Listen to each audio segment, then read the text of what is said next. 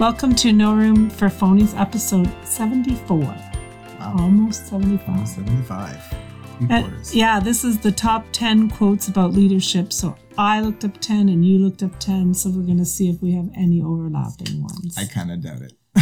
Oh, maybe. Who knows? So my green light moment is really that fresh air is always the answer.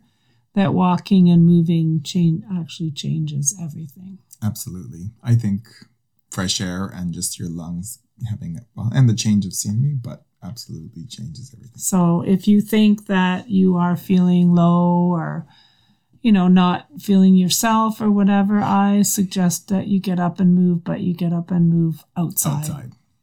Because it changes everything. Even minus 10 degrees, although it's only 10. Well, today it's was 10 warm, above. But today was a bit warmer than that, but, and it was even rainy, but walking, right? We're doing some dog sitting right now, so. If you hear any whimpering in the background. Dog whining in the background. My book recommendation this time is the one that you don't want to read.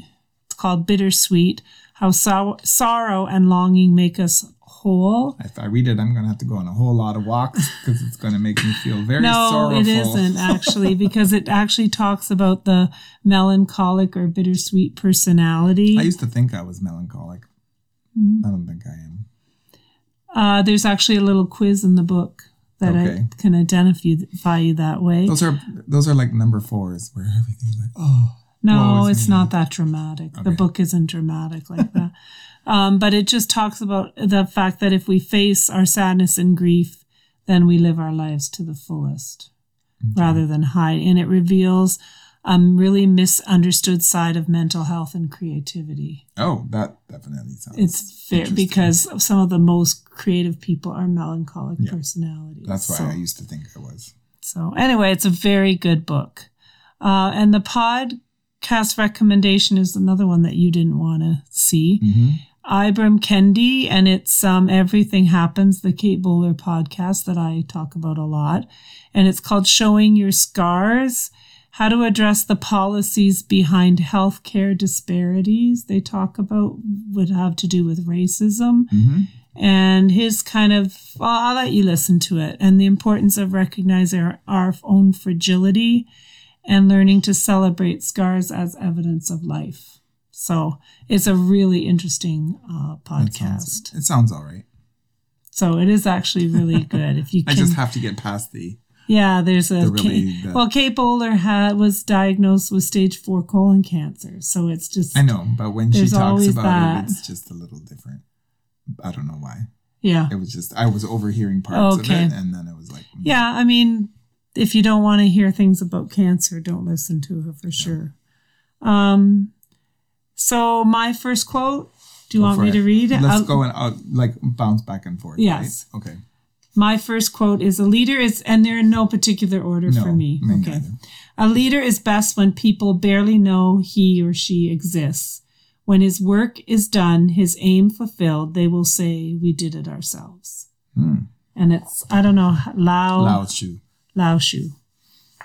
Very cool. I think that's really... Yeah, that's kind of like a servant leader. Yes, and the idea that you're empowering people and that they walk away thinking that they've accomplished it, right? Which is the best way, right? Yep. Where you kind of sit back and all of a sudden people are like, oh, I'll do this and I'll do this and I'll do this. Yeah. Because you've led them, inspired them to do that. Yeah. So your first one? All right, well... your blog post about honesty the other day, or truth-telling, kind of matched up with my first quote here. I had picked the quote first already. Okay, that's interesting. Anyway, so the world may admire truth-tellers, but few will want to employ them. Yes, that is true. That's a good one. So that's by Charles Handy. That's a very good one. This is Maya Angelou. A leader sees greatness in other people. He nor she can be much of a leader if all she sees is herself. So that's the dissolvement of the ego, I would say. I think so, the thing. For sure. My second one is In dialogue, we fully turn towards each other. We attend with curiosity to what each other are saying, and together we develop ideas and insights that only become possible through responding to and building on what each other is saying. That's very good. And that kind of goes with the whole idea that I wanted to do this because the 5 voices is about recognizing each other as leaders and our strengths, right? So that's a really good one. I'm going to print these, like a lot of them. That's a good idea. Put them on in the blog and on the website and talk a little bit more about them and what they mean. But this is Neil Blumenthal. I don't know who he is. Details matter. They create depth, and depth creates authenticity. Nice. So when you are a leader, like I just think of some of the things that I planned or did as a leader, the details mattered to me. Like if from the simple thing of putting on an assembly to a professional activity development session to graduation to whatever, the details matter. And that kind of goes in the face of micromanaging. Like sometimes you have to micromanage because of the details being important. If you don't have a team that steps up. And you don't have to do all the details, but you have to bring your team together. Like I think of one of the better things, like I brought a team together to plan. The one with the soldier? No.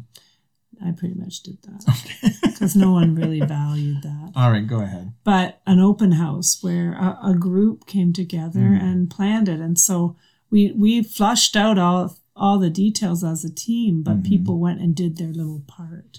But details do matter. Who's in charge of the ketchup? Who's in charge of this? Who's that? Because all these little details things fall through the cracks. And then it all looks very authentic, like real. Like if you don't pay attention. Yeah. Okay. Another thing we've been reading a lot about is dealing with uncertainty. Right. 2 books. So this is a quote by Carl Weick. In a fluid world, wise people know that they don't fully understand what is happening right now because they have never seen precisely this event before. The overconfident shun curiosity because they feel they know most of what there is to know. The overcautious shun curiosity for fear it will only deepen their uncertainties. So it's basically the wise person is curious because they know they don't know it all. Yeah. And yet they trust that an answer will. Well, and we've heard a lot, like everything I read now about becoming unstuck, about uncertainty, about undisruptible, like all these books that I've read, all they talk about really is curiosity, even Bittersweet. Yeah. There was that element of being curious. So I think it's become a movement. Maybe, but I don't. Yet. But I also just think it's just a catchword or keyword. But we have to be curious about everything because there's a lot of problems now in the world to be solved. And if you're not curious about how to move things forward, you get stuck. Right. So this is Christine Kane. To build a strong team, you must see someone else's strength as a way to help grow the team, not a threat to your position or authority. Interesting. So it's fighting against having a status or ego. Yeah. Or just, like I've heard you say, like right now in your position, right, that you give this person credit or that you make sure that everybody gets the credit that they're due. And that you trust people to go off, because I think you have a very pretty you have a lot of members of your team that are very trustworthy. So you can, but you don't ever try to come across like something's your idea if it's not. No. Where I've sat at tables where people have said my idea and taken credit for it. And I'm going, but there's not much you can do. No. Because they felt threatened, right? Yep. Is it my turn? Yep. Yes. This is by Martin van den Brink. I am never sure of my choice.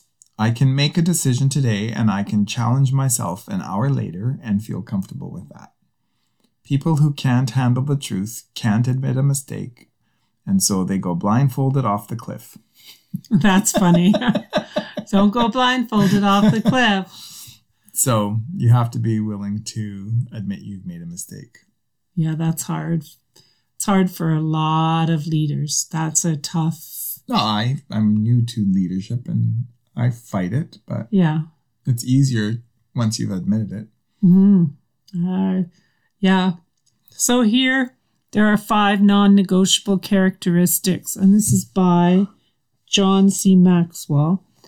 5 non-negotiable characteristics that every effective leader must have: a sense of calling, an ability to communicate, creativity in problem solving, generosity, and consistency. That's good. It's interesting when you get lists of what leaders are. There's so many lists. I know, but I just thought these 5 were a little different. Yeah, they are. Like the sense of calling. Like, honestly, because when I was a principal, I wasn't making significantly more than a teacher. Right. So if I hadn't had a sense of calling to support kids and teachers and parents, there really wasn't much incentive in that. Exactly. And I didn't care about the status of it, right? And the ability, the communication, the creativity, because you're always solving a problem on the spot. Yeah. And that communication, I just remember someone telling me that when you communicate, you always communicate in a loop. So if you start with, say you have a problem with a student, and then you go all the way around and you make sure that you end by, making sure that student hears and gets the information back, that somehow you don't get lost in the loop, which is whatever. So it's just interesting. Okay. My next one, two of my next ones are by Amy Edmondson. I need to kind of read them together. Are there 2? Your 2? Okay, go ahead. Psychological safety is the belief that one will not be punished or humiliated for speaking up with ideas, questions, concerns, or mistakes, and that the team is safe for interpersonal risk-taking. So, a leader should be setting up groups so that there is psychological safety in the group. So you're not punished or humiliated. So then it goes back to that whole thing of shame, right? Right. Because that doesn't get us ideas, anywhere. Questions, concerns, and mistakes are all safe.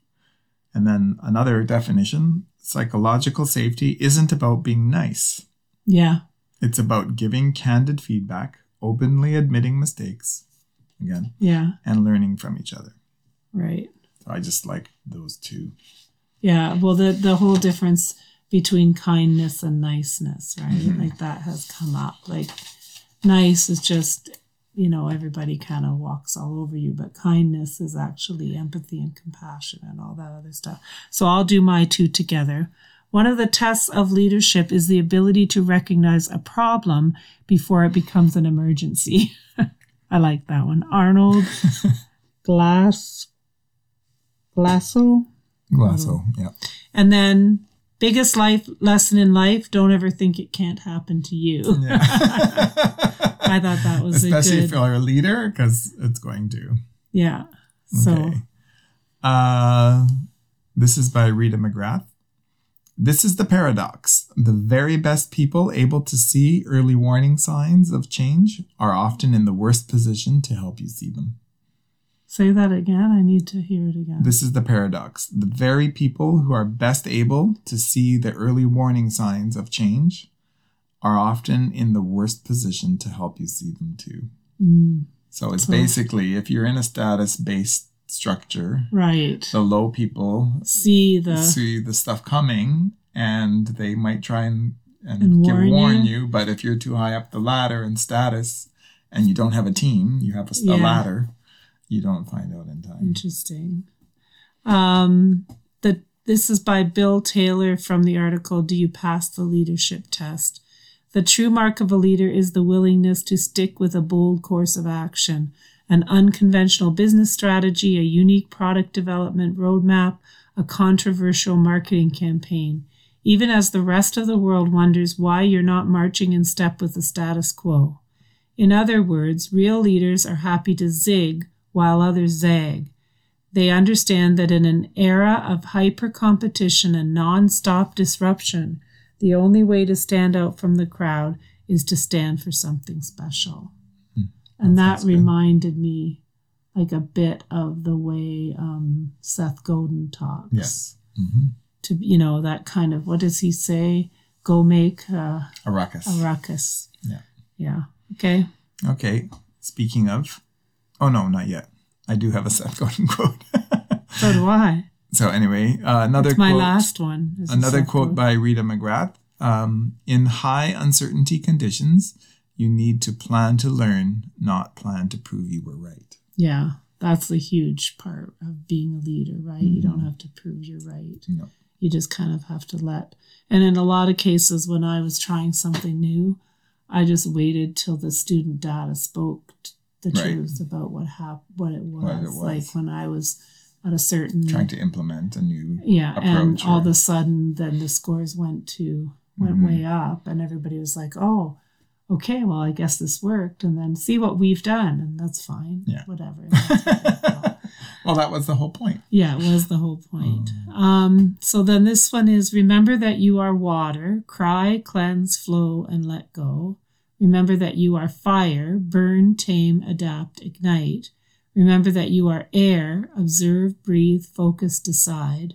Remember that you are earth, ground, give, build, heal. Remember that you are spirit, connect, listen, know, be still. Nice. I thought that was beautiful. It's an anonymous one. Yeah. So anyway. Okay, so then I have my second to last is Seth Godin. Taking responsibility for yesterday is great. Taking action for tomorrow is even better. We often become what we do, as opposed to simply doing what we say we would do when under duress.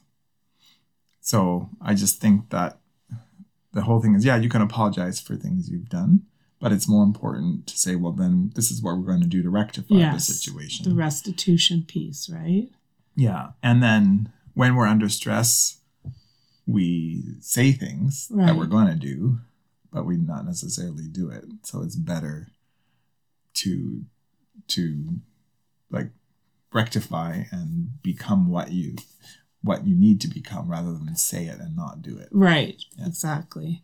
So my last one is Seth Godin, and I like this one so much. The problem with meeting expectations is that it's not remarkable. I love that. Yeah, that's why. Because you're like, okay, you met the expectations, so what? Yeah, what's above and beyond? That's why when I grade, how do you become good? That's why when I grade a student, I have room for what was remarkable in what you did. Well, and meeting expectations is a C. Is it? A, B, C, D. Is it just average? Yeah.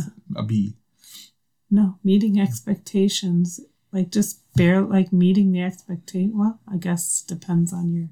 Yeah. To me, you're average. If you just meet the expectations, right? You gotta be something. Like A people are like, whoa, they're like 110, 120%. Mm-hmm. B people are like 80. Okay. To like 70 to 80, that kind of a thing. But C people, meeting expectations is 60, 65. Yeah, interesting. 68 is the most. Like I'm talking out of 100. Yeah, right? I know what you're saying. So we didn't have one match. I have one more. Oh, I'm sorry. But it's not a match. Okay. Who gets the benefit of the doubt and who gets treated with dignity? You would think that this shouldn't be scarce. When the pool of respect is widened, no one is harmed. Yeah, that is true, right? So it's just that, does everybody do we give everybody the benefit of the doubt and do we treat everybody with dignity? Right. No. Yeah. There's people always in every group. No, exactly, because we always feel, right? Well, but what would it hurt to give them the benefit of the doubt or to give them dignity? Well, that was like when I went to that one school and there was the A team, the B team, the C team, and the D team. Mm-hmm. And the A team decided everything. And the B team got to live in the glow of the A team. And sometimes they were invited in. Mm-hmm. The C team were never invited in. And the D team got shafted. Yeah. So all of a sudden I was like, no, everybody here is equal and the same. And then the A team got mad. Yes, they did. Really, really mad. And the B team hoped that they would be the next A team. And nobody was. I was like, whatever. So all right, well, that was fun. And October 30th, we're going to talk about year-round gratitude. All right. Because I have this thing about... an attitude for gratitude. Gratitude, but not in the same way I'm that... kidding. Like, I'm being poetic. Realistic gratitude. How about that? That can happen all the time. Where you're not making lists of everything you're thankful for. Okay, got it. So... good. All right. Well, thanks for joining us. We thought this was a good segue from our 5 voices into some leadership quotes. And I think for those of you who are watching this on video, the 2 videos didn't work. So you're going to have to listen to the audio only on Spotify or iTunes or Google Music. Yeah. And wherever else you listen to your favorite podcast. We're hoping this video, and we've actually ordered some new equipment. Yep. For podcasting. So next time it's going to be like crazy. Wow. Just get ready. We're going to be grateful for our new equipment on our next one. So thanks for joining us on No Room for Phonies. Episode 74. And it's ended up being the top 20 quotes on leadership. That's right. Good night.